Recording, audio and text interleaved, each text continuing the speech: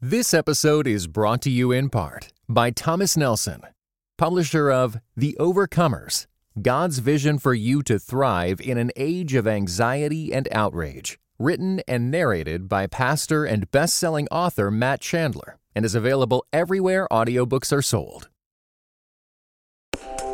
Welcome to the Table Podcast, where we discuss issues of God and culture, brought to you by Dallas Theological Seminary.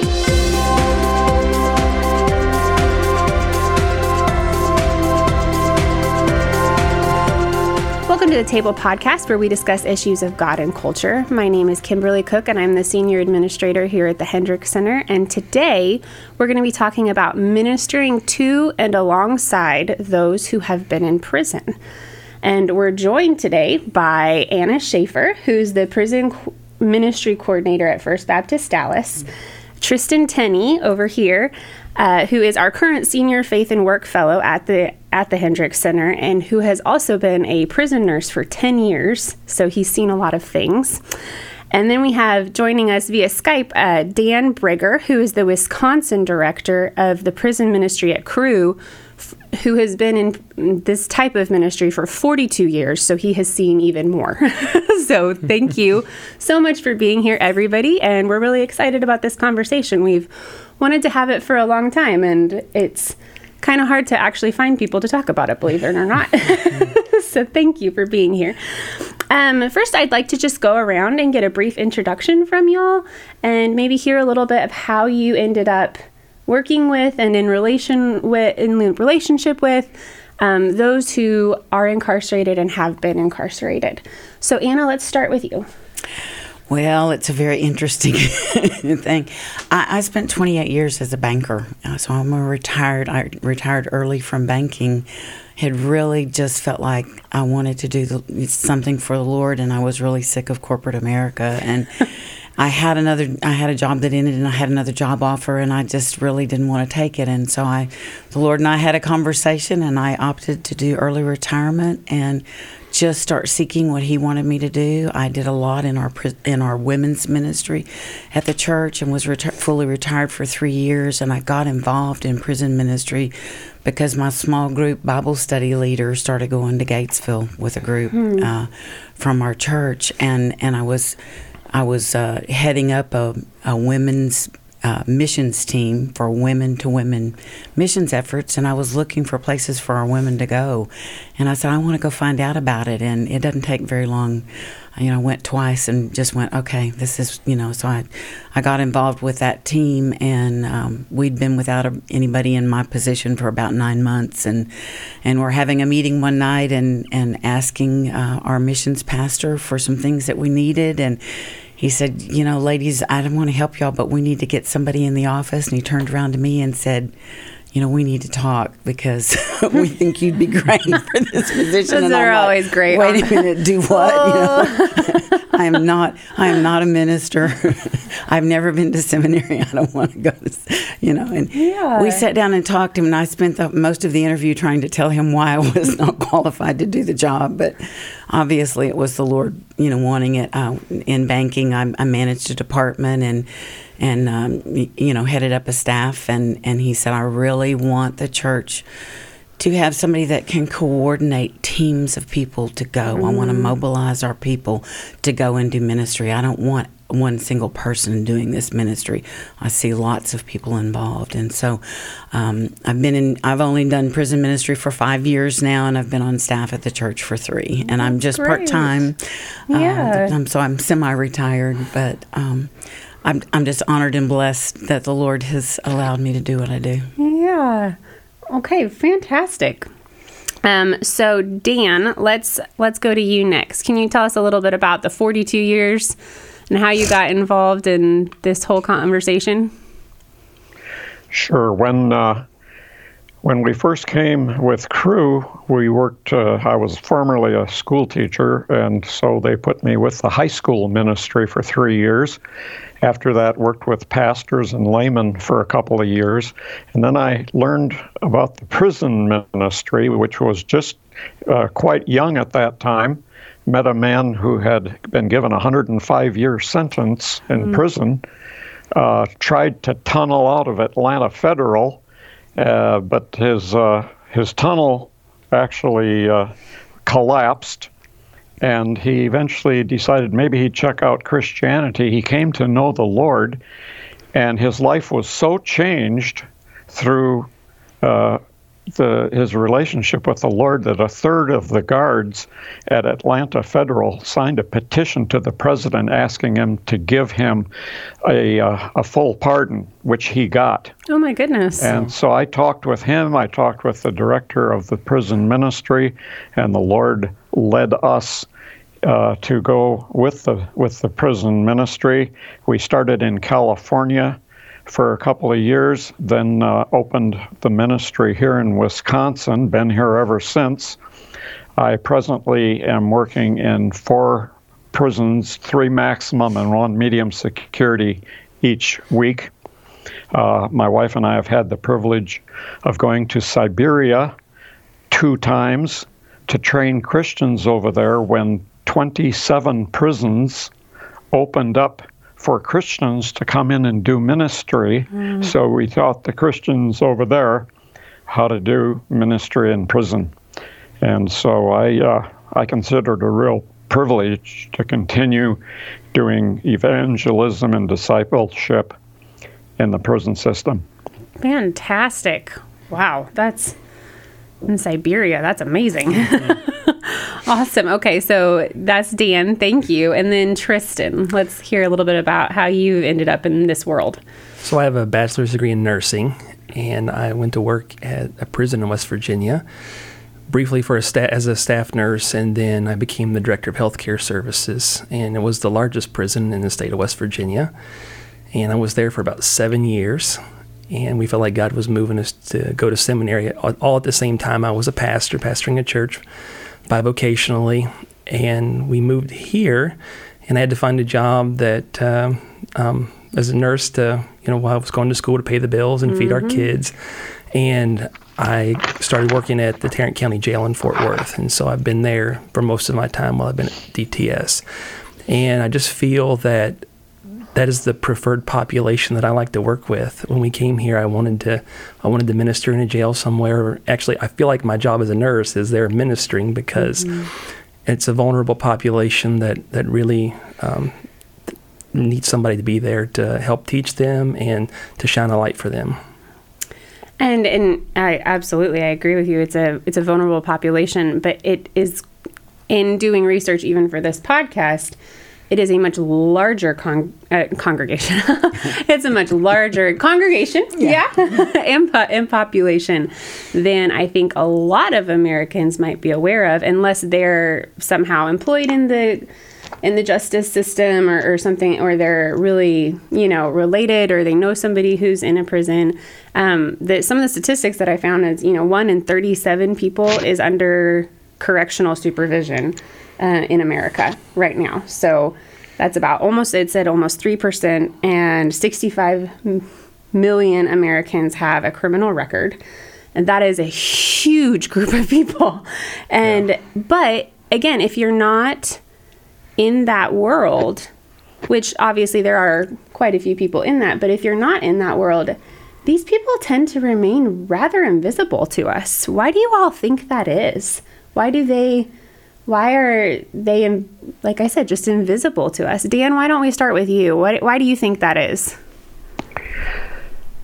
I think that people are watching TV and seeing programs that show the worst part of what's going on. But when someone gets sent to prison, it's kind of like society says, get them out of here. We don't want them around. And so they are basically a forgotten population.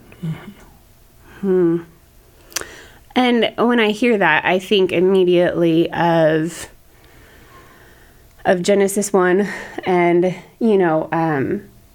are being created in God's image, and that each person has dignity as a person created, as the image of God, and that we are not aware of and not paying attention to often this huge group of people, like they just remain invisible and their dignity isn't really recognized. What do you all have any other thoughts as to why it is? Well, I think people in the church who have been formerly incarcerated aren't really ready to jump up and say, "Hey, I've been in prison," Yeah. because there's a stigma attached to it that society has placed there. But you would be surprised that, the person sitting next to you in the pew in a church has likely been touched by incarceration in some way, either them or a family member or a friend or, and we have a number of people on our team who have been formerly incarcerated. And, you don't know until you sit down and listen to somebody's testimony about how they got where they are now to know what they've been through in the past. So I think as Christians, we tend to not just be completely open with all the bad stuff in our past. We want people to see us for how we are now and not necessarily what we've been through. And you're right, it really is. If you would think of a modern day or a contemporary example, it's our contemporary scarlet letter. Probably particularly for sex offenders. Yeah. That is something that our society, it is a giant thing emblazoned on you that keeps people away, and, it's very hard for people to just even work through, and it comes as a surprise, like you said, because people stay rather quiet about it. So we've talked a little bit about the human dignity element of it. Tristan, what, as a seminary student, soon to be graduated seminary student, what are some biblical or theological things, concepts, passages that we should keep in mind as we're considering this demographic? Yeah, so I think it's important for us not to judge. That I'm reminded every time I go to work that we're all sinners, and a lot of times the only thing that's separating me from the person who's incarcerated currently is that their sin's been made aware of. Somebody knows about what they've done, and so we all are fallen and we make mistakes, and so I think about that while I'm there, not trying to judge, and remembering that we are fallen, that we're under the fall right now. Mm-hmm. Dan, what other biblical concepts or theological concepts have stood out to you over all of your time in this ministry? Well, the book of Philemon is really practical for helping people learn how to deal with prisoners when they come back to society. Paul writes to Philemon, and he says, you treat him as a brother. And the church needs to learn to be the church and to welcome these people. Again, there's that stigma is always there, but there are people in prison who have been completely transformed. They've learned to turn their life over to Christ, and once they get out, they face all kinds of problems, especially people who've been in for a long period of time. They're in a time warp. A friend of mine, a man I ministered to, got out of prison after being in prison for over 30 years. And it was very difficult for him to acclimate to society. Another man who'd been in 26 years said for months he was afraid to even walk out the door. Things change so much while they're in there that it's a real difficult time for them to come in. But we on the outside need to be a conduit to help them get attached to the body of Christ out here. And we need to do the same thing that Barnabas did for Paul. He said, he's no longer killing Christians. So welcome him. Anna, did you have anything you'd like to add? I think the main thing that comes to my mind is just grace. God's grace for all of us, in that You know, I mean, we're Easter is Sunday, and you know, on Good Friday, Jesus died on the cross for all of us, and you know, our sins are no different than theirs, and God loved us enough to allow His Son to die for all of us, and I think the most important thing that we need to do is show them His love, and I think that's what they respond to as well when we're doing ministry, is the love of Christ. Now, this being such a large group of people, Dan, you brought up, I think, exactly where I'd like to go with the conversation. We obviously need to love them while they are in prison. And like you said, I love that. Be a conduit to God's people, a conduit of God's grace while they are in prison. And really, I mean, I would have to imagine ideally helping them and helping the experience be one of sanctification rather than just despair, you know, or a step in a more negative direction, but really, you know, saying this is an opportunity for the Lord to really work with you in a very intense way.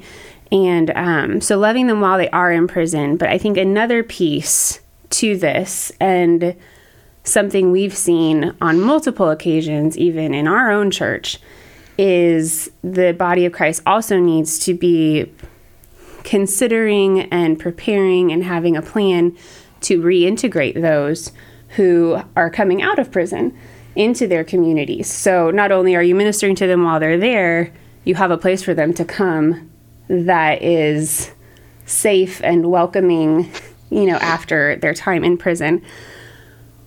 But there are quite a few tensions associated with that kind of preparation that the church particularly and Christians individually have to have. There's just quite a few tensions in that preparation. So let's walk through some of that. What are some of those tensions that we face, that you all have seen people face as they maybe are genuinely trying to welcome past offenders? But what are the things that you see them managing? Tristan, why don't we start with you? Yeah, so I think there sometimes is anxiety that's associated if people find out that somebody's coming to the church or that's been to jail or prison. But I really think it's an ecclesiology thing. It depends on what your view of the church is, you know, and how that's communicated from the leadership in the church down to the people who are in the congregation. What is our view of the church? Is the church a museum for the saints, or is the church a hospital for sick sinners? And depending on how that's communicated, I think is going to depend on the level of receptibility of the congregation to receive people that have been to prison before. Anna, what are some of the tensions that you see that people have wrestled with? You know, I think one of the hardest things is you're dealing with a lot of people who have had addiction issues in the past, and they want to get away from that addiction, but sometimes they relapse with that addiction, and dealing with that as they come back into society and come back to church can be a real struggle, particularly if they're not managing that well. And they're not able to stay off of whatever their addiction is, you know, to whether it's drugs or alcohol. It can be a problem when they come to church, you know, or on campus and are under the influence of drugs or alcohol. You know, that can be a problem. It's not real. I don't think it's real often. You know, we had one situation that we had to deal with in that regard, but I don't think it's real often. But I think they really, you know, that's a big struggle. Is a lot of people that are incarcerated are there because of an addiction issue, and so coming out, helping them deal with addiction issues is really important. You know, that's interesting. And that in talking with Tristan about some of this beforehand, it really stood out to me. Tristan, you can share some of the statistics in a second, but I had no idea, at least actively, and it makes sense. But I had never really considered the role of addiction and drug and alcohol. Can you share some of the statistics? Do you remember them? Yeah. So I work in the screening department, which is the booking department when people come in off the streets into the jail. And statistics show that 60 to 80% of everyone who is arrested has at least one drug in their system at the time of arrest. So we spend lots of time trying to detox those folks, making sure that their health is taken care of. And then they got to struggle with knowing that they're going to go back out into society. And if they go back to the same group of friends, the same place, the same social network, it's going to be, they're going to have a similar outcome. Mm-hmm. And they really, again, if you, the church being one way, but if there's no other conduit to a community, that's precisely where they're going to go back. Exactly. I mean, they're already going to have to manage that anyway, but then if there's not a healthy place for them to be as well, that just sets them up almost for relapse and failure. Yeah, if they don't have a network of people who can encourage them and hold them accountable, absolutely it's going to happen. That's so. On the practical end, if drugs and alcohol and addiction are such a issue that needs to be managed as it relates to this particular demographic of people, maybe one way that the church can make itself more friendly to past offenders and that kind of and that group would be to have a really robust recovery program. Is that what I'm hearing? Yeah, I think so. Okay. So that was just something that I had never considered. And then in hearing from you all, I thought, oh my goodness, that is such a huge issue. And, I'm in my sheltered world. Well, I think as you talk to those who are getting ready to go home, their greatest fear is, I don't want to go home and make the same mistakes I made that got me here. I want to go home and be different than I was, and I don't want to relapse. I don't want to go back to those old behaviors. And there's a fear there of I'm going to get sucked back into that, and I don't want to. And I see that expressed a lot when they're getting ready to go home. Interesting. God is a genius storyteller, and the evidence of this is threaded throughout Scripture. In Christianity Today's new show, Holy Curiosity, with me, Kat Armstrong, we explore storied connections threaded throughout Scripture from the Old Testament to the New. Our first mini-series, Connecting Dinah and the Woman at the Well, welcomes experts like Drs. Tim Mackey and Diane Landberg to give us insight and context into the physical location and meaning of these two stories.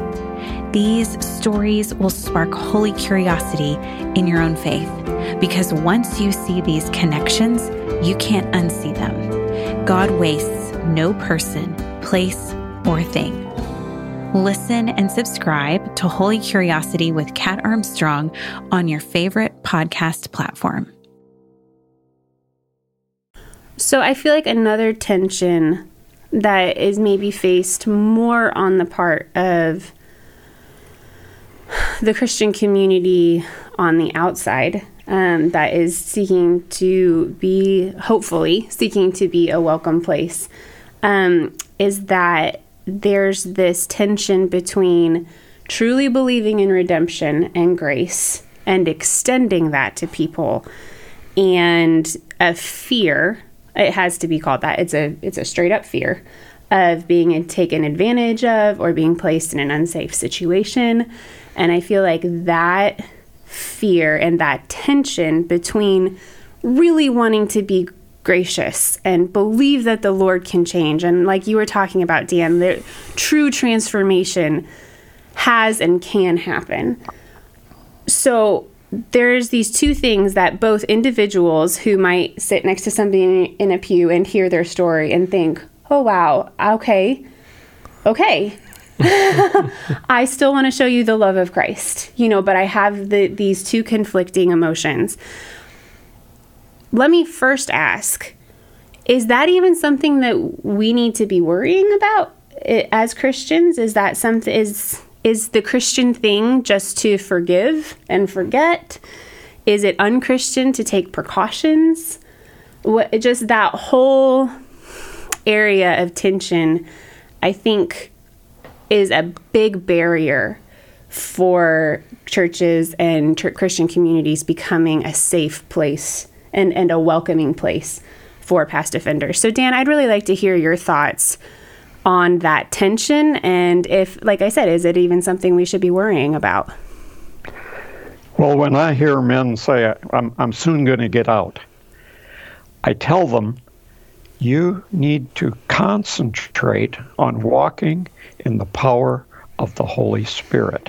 I take them to Galatians 5. It says, if we walk after the Spirit, we will not carry out the desires of the flesh. Statistics say that over 90% of prisoners are there because of alcohol and drug abuse. And so I take them to that first list in Galatians 5 that says, these are the works of the flesh. And then I show them the fruit of the Spirit in the following list. And at the end of the list of the fruit of the Spirit, it says, there is no law against these things. And I often tell the men, when I see a man come back to prison that I've worked with before, I say, why are you back here? And I have yet to hear a man say, I'm back on 3 counts of kindness and 2 of gentleness. And so we need to help them learn, if they haven't already, what it means to be filled with the Holy Spirit, to be filled with the fruit of the Spirit. And when they walk in the power of the Holy Spirit and have someone who can disciple them and hold them accountable, you need to have at least one person in a church who compassionately loves this person but isn't afraid to ask those hard questions. How's your thought life right now? What's the Holy Spirit been telling you this week? And how well are you doing with Christian fellowship? Asking these real hard questions to a person, showing them love by giving them time with them, and actually continuing the discipleship process, because they've come through a lot of programs. Prisons have programs, but it's always based on yourself, depending on yourself instead of the Holy Spirit. And so they need to be continually worked with, discipled, and if one person can meet with them once a week and spend time together really sharing their life. Lots of times we talk about discipleship and we equate that with Christian ed. Well, discipleship needs to have accountability, time in the Word, and prayer, and intimacy. We need to get to know that person intimately and share our lives with them so they can have somebody with skin on who has been through difficulties. Galatians 6, help those who have fallen, do it with gentleness. And Romans 5 and 2 Peter 1 both talk about the growth process. They need to face reality that tribulation in our life causes endurance. So they need to be ready to face tribulation in the outside world. Just to kind of echo what Dan is saying is, people when they are released, they really have the cards stacked against them. They're going to have a difficult time getting a job now that they have a criminal background. And the Department of Justice released a study that they followed about 400,000 inmates across 30 states over 9 years, and they found that 5 out of 6 of those folks were back in jail at some point in time. So they really need to trust in the Holy Spirit, and they need a community of believers to be incorporated in. So keying in on a word that Dan used, that in creating an intimacy with at least one person in the Christian community brings up, the tension of, but if I'm in the Christian community, should I be worried about being unsafe, or is that just something that I need to get past, and that the Christian thing to do is to get past that for the sake of this other? Because I definitely think there's a part of that. What are your thoughts on that? Have you encountered anybody who has felt these tensions in your ministry, Anna? No, but I think, Scripture says we need to be wise as serpents and gentle as doves. We need to be wise in keeping ourselves safe. But I think you can do that and interact with them. I think you could be a mentor to someone who's and most of the prison systems will allow you to be a mentor while they're in prison and then be a mentor as they come out, which is a great way to do it, and that's one of my desires, is for us to start a team of mentors who will connect with people before they come out and then work with them after they get out. And I think that continuity of knowing them when they're in and working with them as they come out is great. But you can do that by meeting with them at the church. Have that once a week session with them, but do it on the church campus, where, it's a neutral ground and you're not taking them to your home, or, meet at a coffee shop, or, I think there's things you can do to be safe and to be wise, but at the same time show the love of Christ, and there are programs, and we have a halfway house that we work with here in Dallas for single moms coming out, and I love the ministry that we do there, and we connect with those ladies on a regular basis, and some of them do come to our church, and we really have, and they've been integrated into our church without any problems at all. So I think it's very possible to deal with that tension by just being wise in, okay, they're not necessarily going to be your best friend and come to your home or things like that, but you can be their friend and meet with them at church and be their mentor.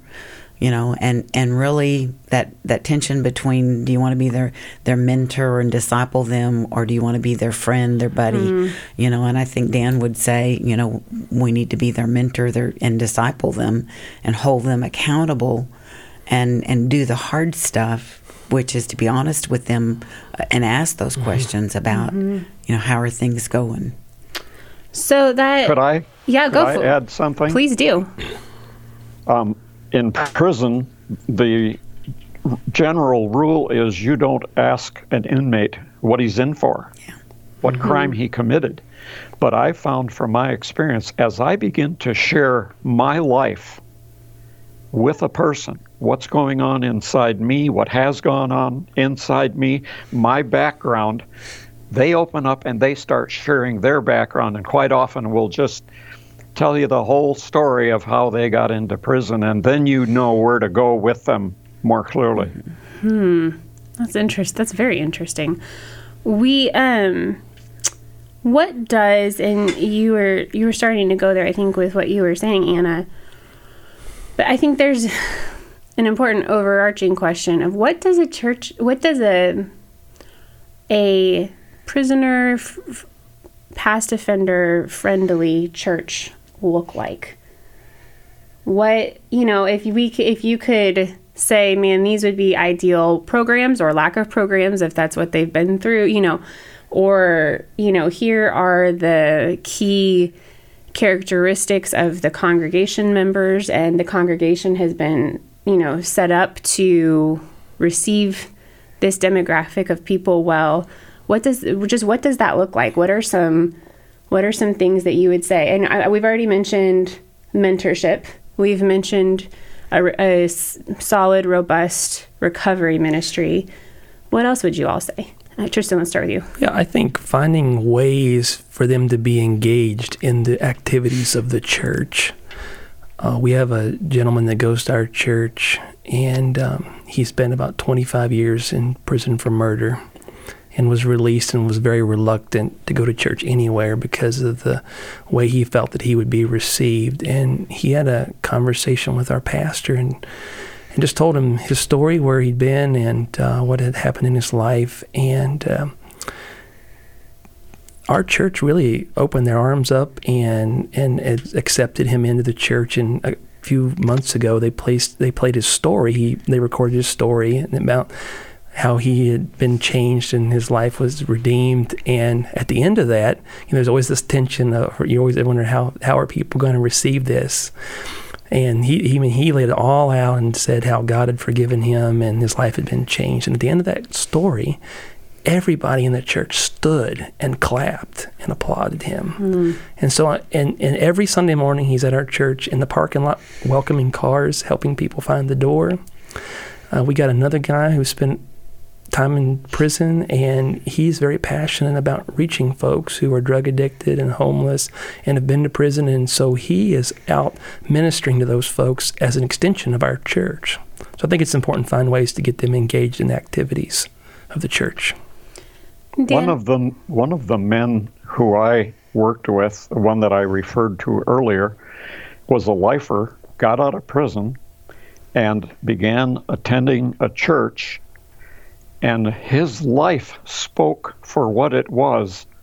And after a few years of doing hard labor job where he had to work swing shift, and he's in his late 50s, after they saw his lifestyle and let him teach a few times, a few years later, they asked him to become their pastor, and he's now pastor of that church. And I think those folks, their testimonies are so powerful. They add so much to the church, so much flavor to the church of a changed life, of the transforming power of the work of God in someone's life. And just for their testimonies to be shared, I think it's so powerful. So what I'm hearing is an opportunity not just for them to be included in the community, but for them to potentially go into vocational Christian ministry, at least definitely finding a place for them to serve. That kind of idea is key also. Anna, is there anything else you'd add as far as how to create a friendly environment, maybe particularly as it relates to the congregation? If you have a congregation that might be a little bit more reticent, what that might look like, how to prepare them? If you have a congregation that's reticent, then they may not be involved in any kind of prison ministry, and so getting them educated on prison ministry in general and, what they can do coming back out, I think is probably important. We have a church body that is very open and welcoming, and we do ministry at Dallas County Jail. We do ministry in Gatesville. We do ministry in the Estes unit in Venus, and the folks we're ministering to know where we are and how to get in touch with us. And we tell them when we do ministry, if you parole to Dallas County, you are welcome. You are welcome on our campus, and if you'll let me know ahead of time, we'll make sure somebody meets you and gets you integrated into the church, and so I think it's just showing the love of Christ and to everybody, not just the formerly incarcerated. Absolutely. So it's just that attitude of openness. I believe that the church has one big responsibility, and that is to not lay hands too quickly on someone. There was a man who got out of prison. He was a relatively new Christian, and someone heard him share his testimony, and they said, "We want to get you on our TV." It was one of the major Christian TV networks. And he called me up and said, "I'm going to be on international TV sharing my testimony." And I said, "I'm sorry to hear that." He said, "What?" I said, "Yes, I'm sorry to hear that. Bible says you shouldn't lay hands on anyone too quickly." "Oh, they're not laying their hands on me." I said, "Yes, they are. You get in front of that camera, they're laying their hands on you." He says, "Well, I'm going to do it anyhow." He got out of that, finished that program sharing his testimony, and a few months later he was living with his girlfriend in sin. I don't know if he went back to prison ever, but he blew it, and I told him the enemy would come after him real hard once he did that. So I tell people, you shouldn't be getting up giving your testimony publicly until after at least 6 months to a year being out and getting your life back in order. And so on the other side, the church who is welcoming individuals in can be as warm as possible and as welcoming as possible, but also saying, we're gonna watch for a while, and you are absolutely welcome to be a part of our community, but we're not gonna, put you in charge of anything, or, put you in the, and we're just gonna take this nice and slow. Is that fair? Is that Sure. a fair? Yeah, I think so. I know as a pastor, you're held between the tensions of wanting to welcome and embrace and offer forgiveness to folks who have been to prison, but then also you have a responsibility to the congregation as well to protect and make sure that everybo's safe. That's so you what got to hold a those shepherd things, does. in tension. Yes, absolutely. So getting into that, I think Anna and you and I have spoken a little bit about in particular areas where safety and keeping your congregation safe and that kind of thing pops up. Can you walk us through those kinds of situations with past offenders? I think probably the biggest one would be sex offenders who come to your church, and at our church they're welcome, but they're asked to meet with the head of our pastoral ministries department and the head of our facilities and visit with them before they come on campus and understand what the expectations are for them being on campus. And then they're asked to check in with security when they're on campus and to have someone with them, that will be with them while they're on campus. And of course you have to be careful in those situations that, when you allow people to work in church and do ministry, that you're not placing them in a position where there could be a problem, so like working with children or working with teenagers or, working with the opposite sex, keeping them in places where they're going to feel safe and the congregation's going to feel safe as well. Dan, do you have anything to add to that? I agree very much with that aspect. I think that depending on the person's crime, we don't really need to tell anybody that they're an ex-offender. Correct. As they melt into the congregation, people will see their life, because many prisoners have come out of prison where they've had fantastic, close fellowship because of the persecution they get, and they go out and they say, I couldn't find that kind of fellowship anywhere. And that's why we need to give them a mentor, a discipler who can really help move them into the church and be that conduit to encourage them and introduce them to other people and help them along. So I agree with you. I think we've even seen that in our congregation at our church. It's typically best not to publicize anything. If somebody has some questions, finds out somebody's background, then the church can say, yes, we're aware, this is the situation, here's what we've been doing to make sure that we're shepherding and keeping everybody, again, the tension between redemption and security that people feel.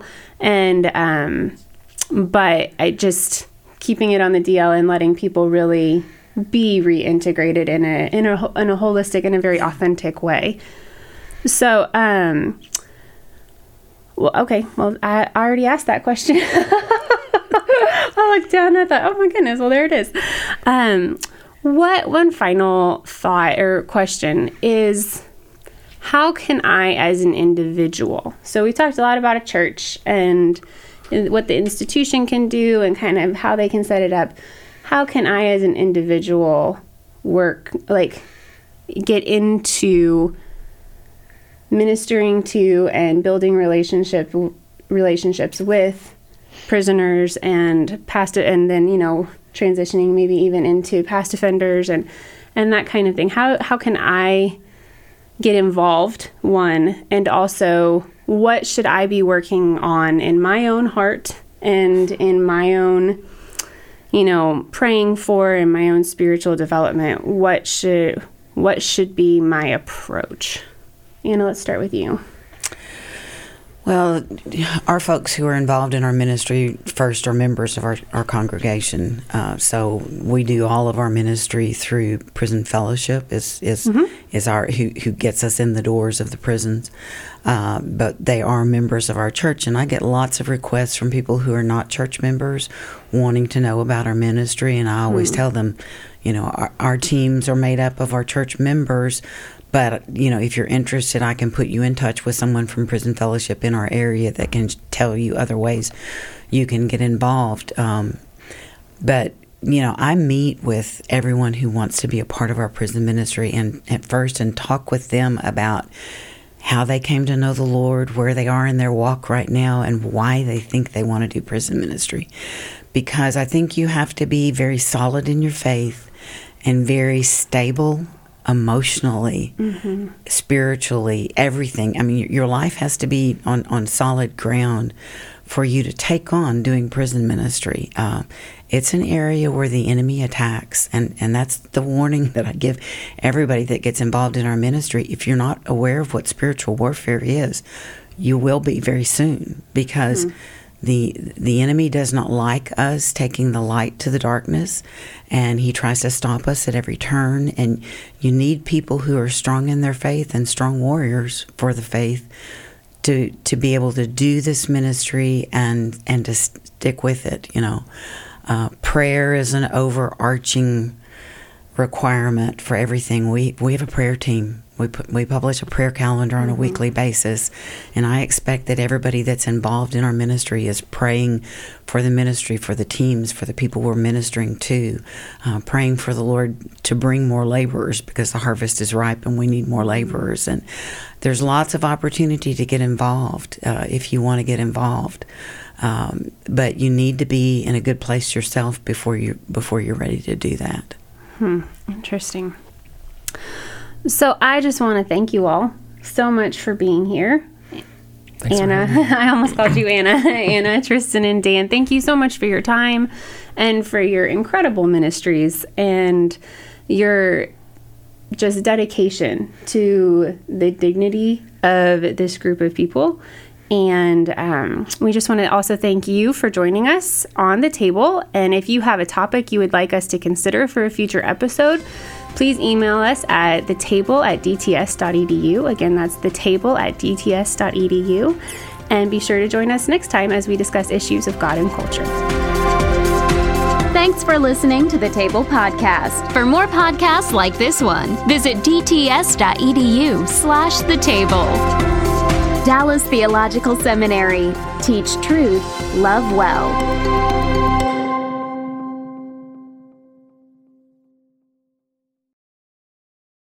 This episode was brought to you in part by the Lord of Spirits podcast. Many Christians yearn to break free of the influence of secular materialism and to understand the union of the seen and unseen worlds as made by God. What is the spiritual world like? Tune in wherever you get your podcasts.